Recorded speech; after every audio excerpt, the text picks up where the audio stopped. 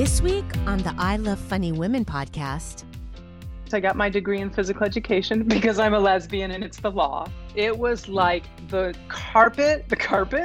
See, I'm a lesbian. The rug was ripped out from underneath us. I know there are some straight people, they were born that way, whatever. I'm a liberal snowflake and I'm going to outlive you and I'm going to live to vote again in 2024.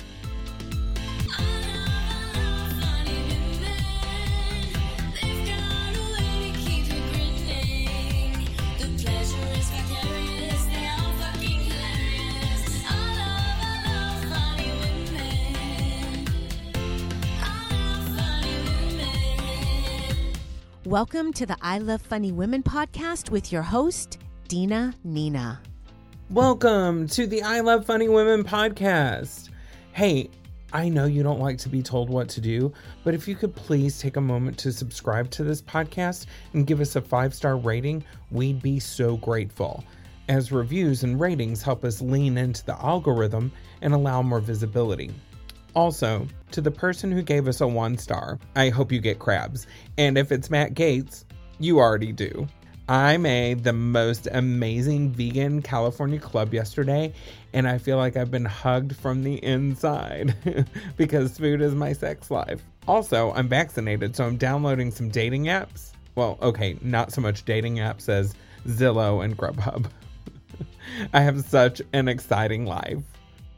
Hey all you funny women, it's Door Girl Greg, and I'm here to say thank you for listening to the I Love Funny Women podcast. And if you haven't yet, go over to the socials. Go to Facebook or Instagram or Twitter or even YouTube and check out at I Love Funny Women. Do it now. Do it! Do it, and I'm going to pour sparkles all over you. Now, let's get to the news. Always the source of my ire, Mitch McConnell, whose hypocrisy knows no bounds, criticized Biden for launching a Supreme Court commission in hopes of finding a way to decrease partisanship within the judiciary and bashed Democrats for trying to pack the court, when packing is clearly Lindsey Graham's forte. Allegedly. McConnell, who said last week, multiple Senate Democrats signed a threatening brief suggesting the court needed to either deliver liberal rulings or face being restructured. The president spent most of his campaign playing coy on the issue, but has now admitted from the safety of a 4-year term that he views the judiciary as out of whack. And Graham is always open for a whack or four. McConnell's statements are just proof that his desire is to keep the Republicans' boot on the neck of the American people, and not in a sexy way. Exactly a year after Toilet Paper Gate, Heinz announced a catch-apocalypse. That's right, ketchupapocalypse. America's second favorite condiment, after ranch dressing, was found to be in short supply as the demand for packets has risen beyond expectations. You guessed it, due to dirty-handed fuckwits who spread disease. Mostly men. This week we mourn the passing of a man who has done so much for so many people. His impact is stretched throughout the lands, and the Queen will miss him dearly. Rest in power, DMX. Also, a 99-year-old white man, the Duke of Edinburgh, Prince Philip, died this week, and contrary to Piers Morgan, Meghan Markle did not do it. Of course, the Queen will miss Prince Philip and how he slid into her DMs. Talk about a royal mounting. This week, we are honored to have the Duchess of Essex, Charlotte Towenhouse-Jones. Welcome to the show. It's an absolute honor. So, on the heels of the Meghan Markle and Prince Harry scandal, which came shortly after the Prince Andrew scandal, the monarchy are mourning the death of Prince Philip now. Yes. Just don't think he could handle another blow like Meghan and Harry. Because at 99 years old, that's a big blow, since we know the Queen hasn't blown him since 1968. Oh, not even them. That was Camilla's job, pre-Charles. Because the Queen kneels for no one. Sources close to the family say that they did have a vigorous sex life up until, well, last week. Oh, really? Oh, yes. Well, not with each other, but let's just say those were some happy corgis. And we all know what they say. Happy corgi, happy monarch. At least she'll have them to help her through her grief. So all the tabloids are blaming Meghan Markle, but she and Prince Harry are in exile. Yes, that's true, but I think he died of white fragility. And he was 99 years old. It very well could have been a Viagra mishap. Charlotte, thank you for joining us. Please allow these white people space to grieve. Our thoughts and our prayers go to the royal family and all of the people who are feeling grief over the loss of Prince Philip, DMX, and of course all those who have lost people this year. Now let's go on over to Renee Hayden for a little celestial intimacy. Hey. This week, you'll get so much Venus you won't know what to do with it. Expect a hard, throbbing square and let your inner wunderkind ride the fine, fine lines betwixt pleasure and pain. I'm your resident sexologist, Renee Hayden, and welcome back to this week's Sex with the Stars. This week is all about letting your inner tribal princess dance from patriarchal oppression to glorious divine earth mother goddesshood. Woo! We're getting a double dose of Venus. On the 14th, Venus enters Taurus and will remain there through mid-May. This is an important time of the year as spring brings new energy in life, and so too does it in our bedrooms. So no matter if it's your freshly potted flowers, pubes, or your sex organs, let it grow. Let it grow, let it grow. This Venusian energy is the gift that our bodies needed. It's time to love yourself, girl. Release guilt and self-doubt because you need to fall deeper in love with you. Yes, hunty. And let your partners do the same. Let's amp it up and hold the necessity of femininity no matter your gender. Grab her and hold tight to her stretch-marked and dimpled loins. Because I'm gonna love me. Release self-doubt. Sacredly touch those places you've been taught to abhor because you are everything. Mercury is squaring Pluto, and you'll need to laser focus on harnessing your partners and your obsessive thoughts. You're going to feel this throbbing square through both internal and external power struggles. Ouch. Dive deeply into yourself to find new pockets of pain in order to heal those spaces. Feel free to ride the fine lines betwixt pleasure and pain. It can be healingly orgasmic. I'm your resident sexologist, Renee Hayden, and this has been another week with Sex with the Stars. Back to you, Dina. Thanks, Renee. You can find Renee on Instagram at Renee Hayden Soul Therapy. This is Door Girl Greg, and you're listening to the I Love Funny Women podcast. And if you looked at me right now, I'd be twirling around like a fucking fairy. It's now time for a woman I love so much. She is one of the women with whom I could be in a non-sexual relationship. She's been on Last Comic Standing, ABC, TBS, and she's a regular guest on the Stephanie Miller Show on SiriusXM, and she's raised over $30 million for nonprofits around the country. Please welcome Dana Goldberg. Dina, I feel like I say your name like that all the time. It's like Dana I think everyone Goldberg. I want everyone to say my name like that all the time. You look phenomenal right now as I'm like trying to wipe tears. We had an emotional moment before. Do not let the audience, don't let her fool you. This is the only day in the last year I have not cried. So we switch on and off. That's what we do. Right. I got you tomorrow. I'm going to be calling you and you're going to be like, I got you, boo. Everything's fine. Please do. So yeah, please do. And if you're watching this and you're crying, today's your day. And then tomorrow yes. I might need you.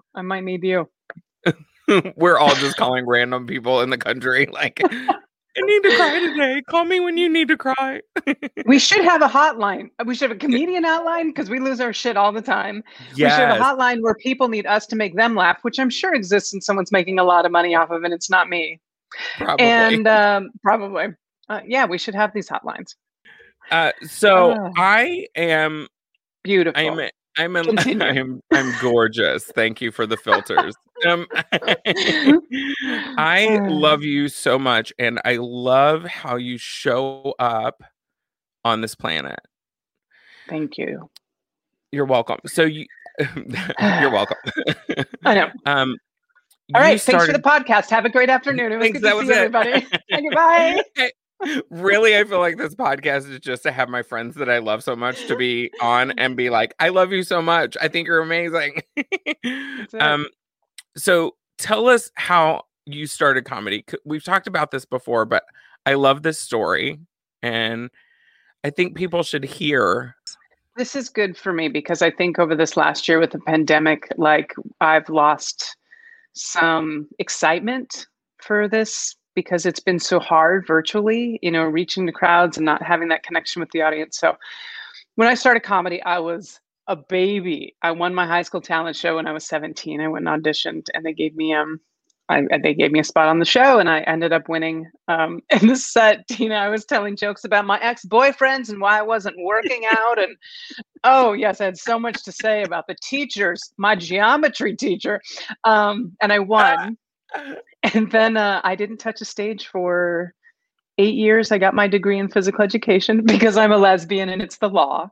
And then I went and auditioned for a show in Albuquerque that I saw Suzanne Westenhofer, who's now one of my friends and colleagues, perform in. And it was basically, I wanted to be on stage. Like I had that taste of it, but I got my degree and I went through college and I had stage fright, to be honest with you. And so I was like, I'm going to go audition for this show. It's called Funny Lesbians for a Change. And it raised higher education scholarships for women in the community in Albuquerque, New Mexico, which is where I was born and raised. So I went and auditioned and they gave me a 7-minute set in front of 650 people in a sold out theater. And I was shaking and I could see my heartbeat through my shirt and I didn't touch the microphone because I thought I was going to turn it into like an amplifying vibrator of sorts. So I was just like, maybe I shouldn't touch it. But Dina, I hit my first big joke and honestly, I heard the most deafening laughter I had ever heard. And I was like, oh, this is magic. This is my drug. This is what I want to feel. How do I get this again? And that was the beginning of it. And then I started recording my shows and I started sending sets to like Olivia Travel and different magazines. And I got small write-ups in Curve magazine of like the next up and coming 15 comedians in the country. And then like 2 or 3 years later, I ended up on the cover of Curve with Suzanne Westenhofer and a comedian named Bridget McManus, who, if you don't know, is brilliantly funny.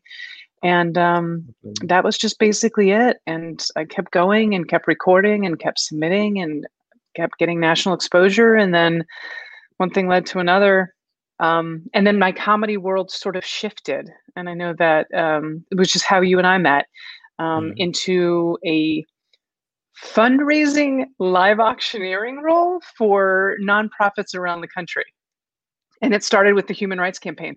I had been headlining comedy shows for them and like doing L-word premiere parties and things like that. And they had a live auctioneer basically cancel on them at the last minute at the San Francisco Gala. And I got a phone call and they're like, do you know how to do a live auction? And I was like, why don't we find out? And it went really, really, really well. That was in 2009. So my God, I can't believe it's already been 11 years. And so now I do my stand-up and I raise millions of dollars for organizations, as you mentioned at the top of the show. And I've felt really good about giving back to the communities that have helped support me in my career through the years. So that's basically where I'm at now. And then a few good things have happened during the pandemic that we can get to, but I should let you ask another question. I mean, I want to know what things happened. That's my question. What happened during the pandemic that's really good for you? Well, first of all, the beginning was not good for me. I think most comedians, including yourself, fuck us. It was like the carpet. See, I'm a lesbian. The rug was ripped out from underneath us. And it was tough. The carpet was eaten off of us. The carpet was eaten. The rug was pulled out from underneath us. And it was tough. The first few months were tough. I think most of us were like, what do we do now? Like, this is my income. My entire year just got wiped out when they closed down the country. And so much of our identities as artists are wrapped up in what we do. And a lot of people don't, I would say a lot of people in corporate America and things like that, they probably can't relate to that as much as artists. We give our heart and soul and all of the things we put out into the world are so connected to our identity. And so when that was gone, there was a big part of me that was like, wait a minute. Now I need to figure out who I am without this fundraising. Who am I without donating this money? Who am I without seeing the audience and feeling that laughter and that energy? And I lost weight, like I went through a breakup. And then basically I had to figure out how to transfer this stuff virtually. And I've done shows with you and other comedians, and it's fucking hard. It is difficult. And so please, if you're ever watching a comedian's virtual show and you have an opportunity to thank them financially or accolades, do it. This is tough for us. But yeah. At the beginning of the pandemic, the best thing that did happen during this is that I was doing a gala in New York City, and there was a woman in the audience who was a partner in a production company that she started, and was quite taken by my performance, and had an opportunity to sit and have dinner because they were looking at me for a different project, which never actually came to fruition. But during that dinner, I was able to pitch a show that had been living in my brain for years. And I'd never written it down. I'd never written a pilot. I didn't know how to do it. And then this pandemic hit, and I was like, well, I have nothing else to do. I have nowhere to go. I'm not getting on a flight. Like, if I don't do it now, this is not going to happen. So over the last course of this last year, I have learned how to write a pilot, apparently very, very good at it. I'm on my 5th draft. We're going into my 6th. And this is like, it's not like I have to find a production company. This production company is behind me. I just need to get this thing to the point where we can pitch it. And so that's the collateral beauty from this bullshit of a year, because it was tough. It was tough. It was tough. That's oh my God. I'm so excited for you. Me too. But now I'm also in that like procrastination part where like I'm this close, and this, we're this close to the pinnacle of making this happen. And I'm like, oh, I just need to check my social media. I don't need to write today. And I'm like, no, get your ass in gear. I actually got a board, those boards that you can put like letters into them and then take them apart and put different letters in. My board in front of me literally says, work on your fucking script. That's all it says. It's so good. I wish I had more of a process. I'm not sure exactly what my process is, unless chaos is a process. If chaos is a process, I'm fucking killing this. You are killing it. So that's keeping you busy, and that's keeping you artistically fed. You're on the Stephanie Miller show on XM Sirius as well. You're a regular on there, and I listen to you. And I just get all excited when I'm in the car, and I'm like, I hear my friend on the radio. I don't know why I sing that, but you should sing it every time. And it just makes me happy. So you make me so happy. It's a shame I'm not a lesbian. I mean, trust me, when I met you the first time, I was like, all right, I could totally crush out on this person. Oh, it happens. But I also have crushes on women. I think I could be in a relationship with a woman. I just don't know what sex would look like, because I don't even know what sex. I don't even want to touch myself. Why would anyone want to? I mean, I really think that is the only reason every woman on the planet is not gay, because there's a little hang up around the sex part. Otherwise, I mean, I shouldn't say that. I know there are some straight people, they were born that way, whatever. But it's fine. It's just like the worst part about being straight is dating men. It's like, and I don't know how you do that. I mean, seriously. Like I said, I don't anymore. I don't even date myself. Like I masturbate to like Palm Springs Ranch, pictures of Palm Springs ranches, like give They're me gorgeous. Give me an LA bungalow and I'll masturbate to that all night. Not just you on Zillow rubbing one out. I'm like, that is my day. I'm swiping right on these houses. Oh, honey, you're swiping right on more than these houses. Fair. How do you keep, especially in a year like this, how do you keep from just crumbling? There were days that I've crumbled. There's days that I'm still going to crumble. There are days where it is hard to get out of bed. And I'm like, I can just lose one. I'll just stay in bed. I've got a tremendous support system. I've got people that want to see me reach my goals, that want to see me continue to chase my dreams and hopefully achieve them. And with this year aside, I really do love my life. I love the sunshine. I love being outdoors. I love the traveling and making people laugh and doing good things in the world. I really do love my career and I love my life. And I have to remind myself, when this pandemic is over, it's not going to go back to the way things were. And I don't even know if it should, honey. Like, the way things aren't working in this country, you know? But the way things were that were in my life, I could say, oh, they were fabulous. But at the same time, before the world shut down, I was like, fuck, I'm tired of, like, in 2019, I flew 175,000 domestic airline miles.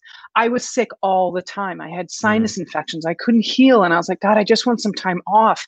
And then wouldn't you know it, the country came to a screeching halt. And I was like, not what I meant. Like, that's not what we meant. So we have you to blame. We have you to blame. This is totally, Could you imagine if I had that kind of power? I'm like, enough.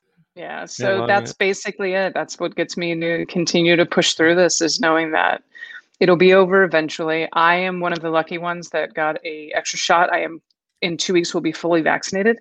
Awesome. And people call me now and they're, I'm getting emails about work later on in the year that's starting as early as August. And I feel good about it. I feel like I can say yes, instead of like, I'm not going out into the world until it's safer. And, I hope that people get vaccinated. I know that there's different opinions on this. I think that that's just my hope. I know that people have different ideas, and there's anti-vaxxers even on the left side of the spectrum, which is so mind-blowing to me. But I think, and I will say this, once everyone in this country has an opportunity to get the vaccine, and they have either chosen, because I've been very vigilant about mass social distancing, washing my hands, not just because of me. I don't want to get anyone else sick. That terrifies me, because I may be asymptomatic and it may kill someone else.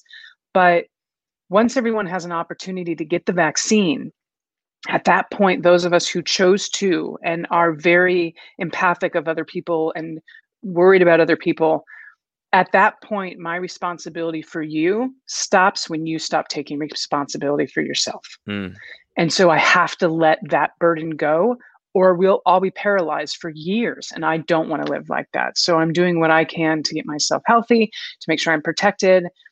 The people I love around me are protected, and I will still continue to social distance and wear my mask and all of that. I mean, the Asian culture has been wearing masks on airlines for years, and we as Americans always side eye and look and go, oh, look at that person in a mask. That's why they don't get sick. I mean, it's such a brilliant thing to do. And now suddenly our country's doing it. I don't even want to talk about the bigotry and stuff that happened before this. And then with the last administration that created the storm of hate. But I know this is a comedy podcast, but it's really important that these things get talked about and addressed. But I will be wearing a mask when I fly. And I don't care if people look at me like, oh my God, you look at you look at that libtard. Yep. You know what? I am. I'm a liberal snowflake, and I'm going to outlive you, and I'm going to live to vote again in 2024. Good luck.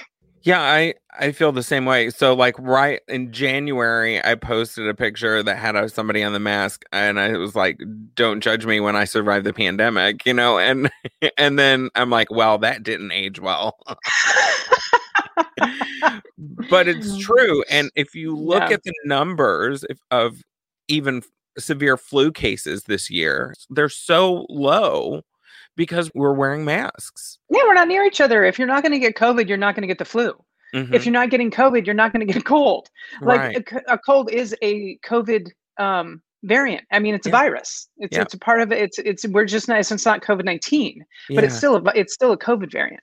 Yeah, for sure.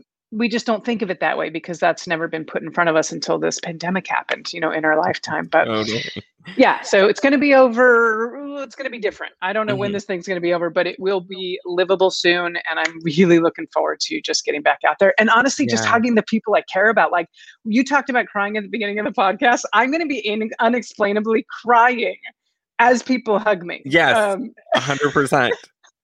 I'm going to be like, I'm fine. They're good tears. Just carry on. I'm just like, everything's great. I get to hug. I think I'll always be kind of neurotic now. Well, I'm worried about the fucking people who weren't washing their hands before the pandemic. I'm like, what do you mean you weren't washing your hands? Like, why is this a new thing for you? Everyone should be washing their hands. I worked in the restaurant industry for so long. Me too. That I just I wash my hands because that's what you have to do to keep people from getting sick. I'm with you. I'm with you, honey. And so I wonder what would I have been less hand washy if I would have not worked in the restaurant industry forever? Would I just less hand washy? Right, exactly. Would I be dirty all the time, just being like, "Ooh, nail fungus under under my nails"? No, I don't know. As a lesbian, I'm very cautious of that anyway. So I know you are. I know you won't see that. Although I look like Edward Scissorhands right now, so something needs to be done. I mean, I just love my nails so much. When I get them done, I'm just like, this is everything. You have beautiful nails. I do have nice. They're not right now. Nice, listen to me. Tell me your favorite thing that's happened in the last year. What's the funnest, most amazing thing that has happened in this last year for you? Two things, if I can. Honestly, realizing that I'm a good, I can write a script. That was a really fun thing for me to learn and to get into it and have these characters that have been living in my head for years start to come out onto paper and see life in them. That has been wonderful. I just realized there's something on my lip. Yep, there we go. It's a piece of popcorn. Don't know how long that's been there. You're welcome, everyone. She's all, I didn't have popcorn since last week. It just happens. And it's not even popcorn. God, this is pathetic. It's puff sorghum. I sound like such a vegan lesbian, and I'm not. But it's supposed to be better for your glucose and your cholesterol. It's puff sorghum. So ridiculous. Dina, what the fuck are we talking about? I have never heard of puff sorghum. That is amazing. Oh, things that make me happy. Yes, things that made you happy this last year. Puff sorghum. Yes, one of the things that made me happy as well, other than puff sorghum, is the realization of how many people I have reached and affected with my comedy. And I say this because when the pandemic started, as an artist, a lot of us did this. And as well, we opened up a virtual tip jar. Mm-hmm. And it's so humbling to have to do that. But at the same time, if we're doing a virtual show, people pay tickets to see us live. But when you put up a tip jar, you're sort of just like, I hope they like me. It's, it's very hard to explain. Yeah. But when I do virtual shows and when I do the radio, I have a litany of fans that have been so incredibly generous over this last year. So the joy that has brought me to know that my effect on other people, that they are willing to support me and lift me up in the hardest year of my career, really has sort of filled my cup, if you will. So that has been really good for me to realize that, because I don't think we always know. We're on this, rat race, and we're on this treadmill, and we're in this hamster wheel, and we see our careers from the inside out, and a lot of people see them from the outside in, and those are two very different views. One is far less critical. One is far less critical.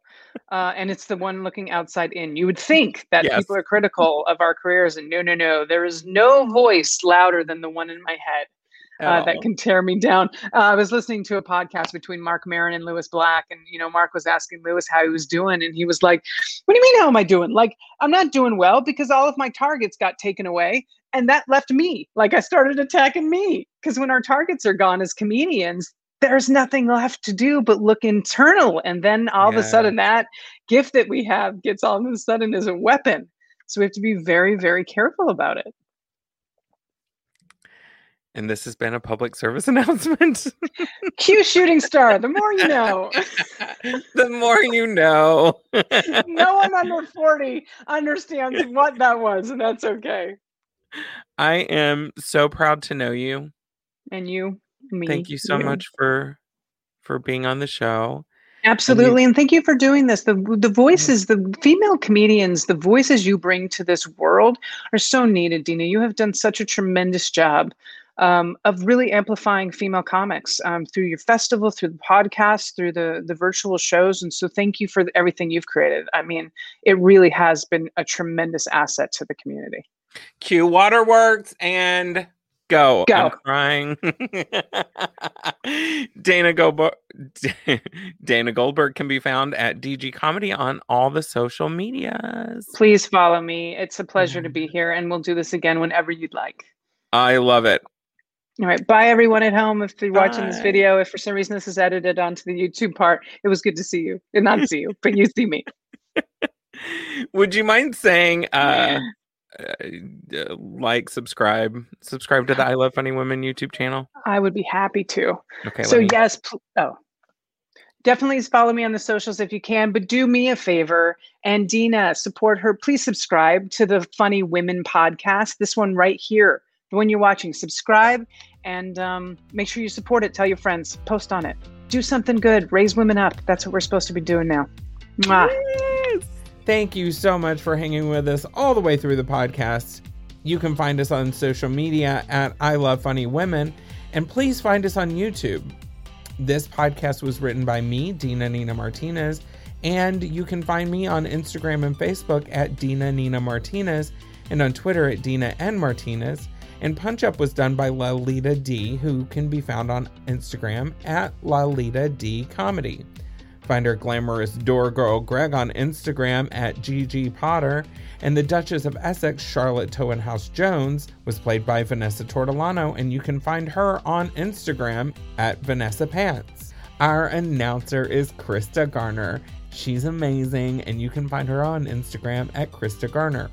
This is an Artemis Glow Studio production in association with Crossover Media and AMG.